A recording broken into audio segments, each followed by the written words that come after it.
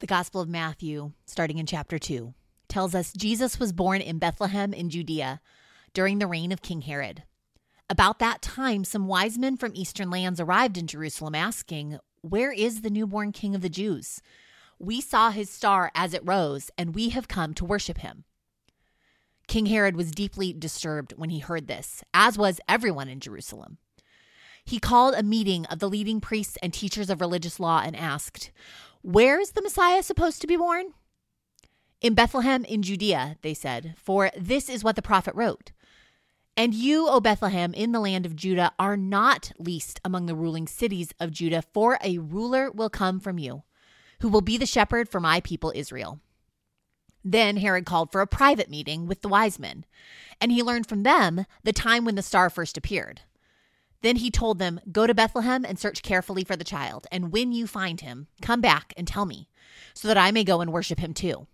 After this interview, the wise men went their way, and the star they had seen in the east guided them to Bethlehem. It went ahead of them and stopped over the place where the child was. When they saw the star, they were filled with joy. They entered the house and saw the child with his mother Mary, and they bowed down and worshipped him.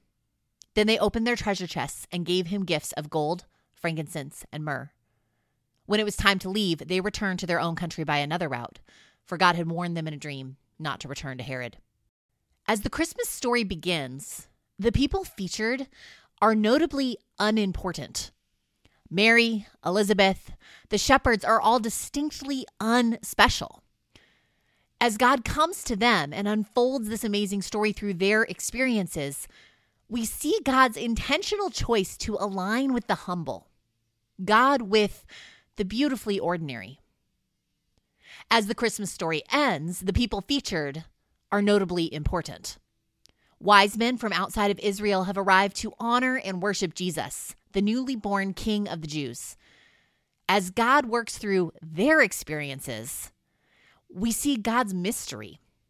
Gentiles? Astrologers? Recognizing Jesus not once he's grown and done amazing things, but simply upon his arrival. God with us in unexpected circumstances. And the heart of it all, of course, is Jesus.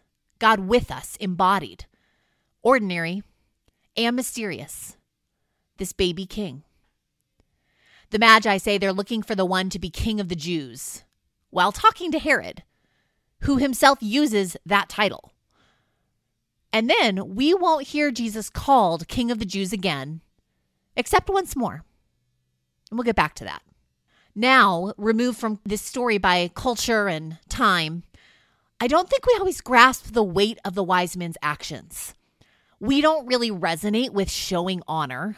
Lavish gifts now are status symbols of our own tiny kingdoms, not a recognition of someone else's. So it's worth stopping to remember.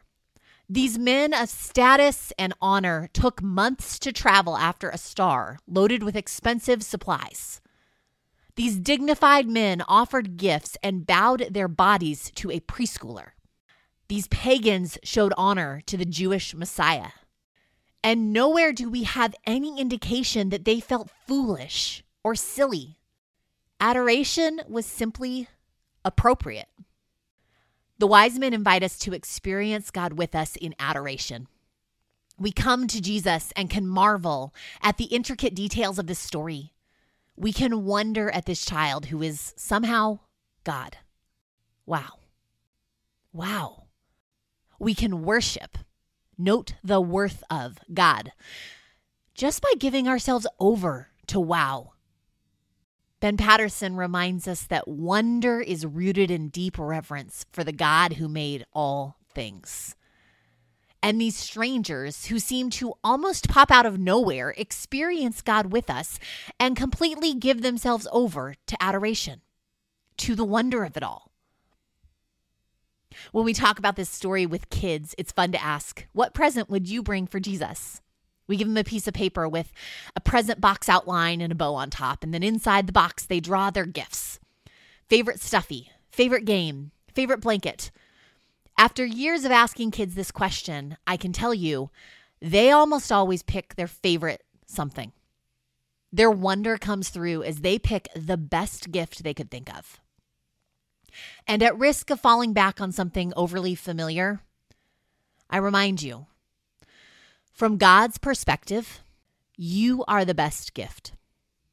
Just offering yourself, your actual self, unwrapped, if you will, delights God deeply.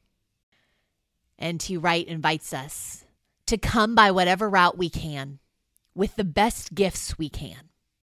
That is how we can enter this story, follow the lead of the wise men, experience God with us in adoration. Years later, Jesus would be called King of the Jews again, this time by Roman soldiers. He'd take his place as king not by sitting on a throne, but by hanging from a cross. And the night before he does, he offers his people the gifts that mark his kingdom, bread and wine, his own body and blood. Our King gives us himself, and then hopes that we might respond by giving ourselves to him. Whenever we eat and drink, we remember and say wow to God together. As you come to Christmas, may you have some time to experience adoration. Whether that's a playlist you put on, some quiet time that you take, may you simply enjoy offering yourself to the God who offered themselves to you first. By way of benediction, I'm going to read something I wrote a few years ago at a time when I wanted to come to Jesus as my whole unwrapped self. Christmas is not here to offer a 4-week escape from the pain of the world with a paper-thin layer of twinkle lights. It is not here to anesthetize us with bows and eggnog lattes. Christmas is not offering us the chance to escape the ache of life through piles of presents. Christmas is God saying, yes, this pain is too much. Yes, it is too sad. Yes, the ache is too great. Hang on. I'll come carry it with you. May you experience God with you this Christmas and always. Amen.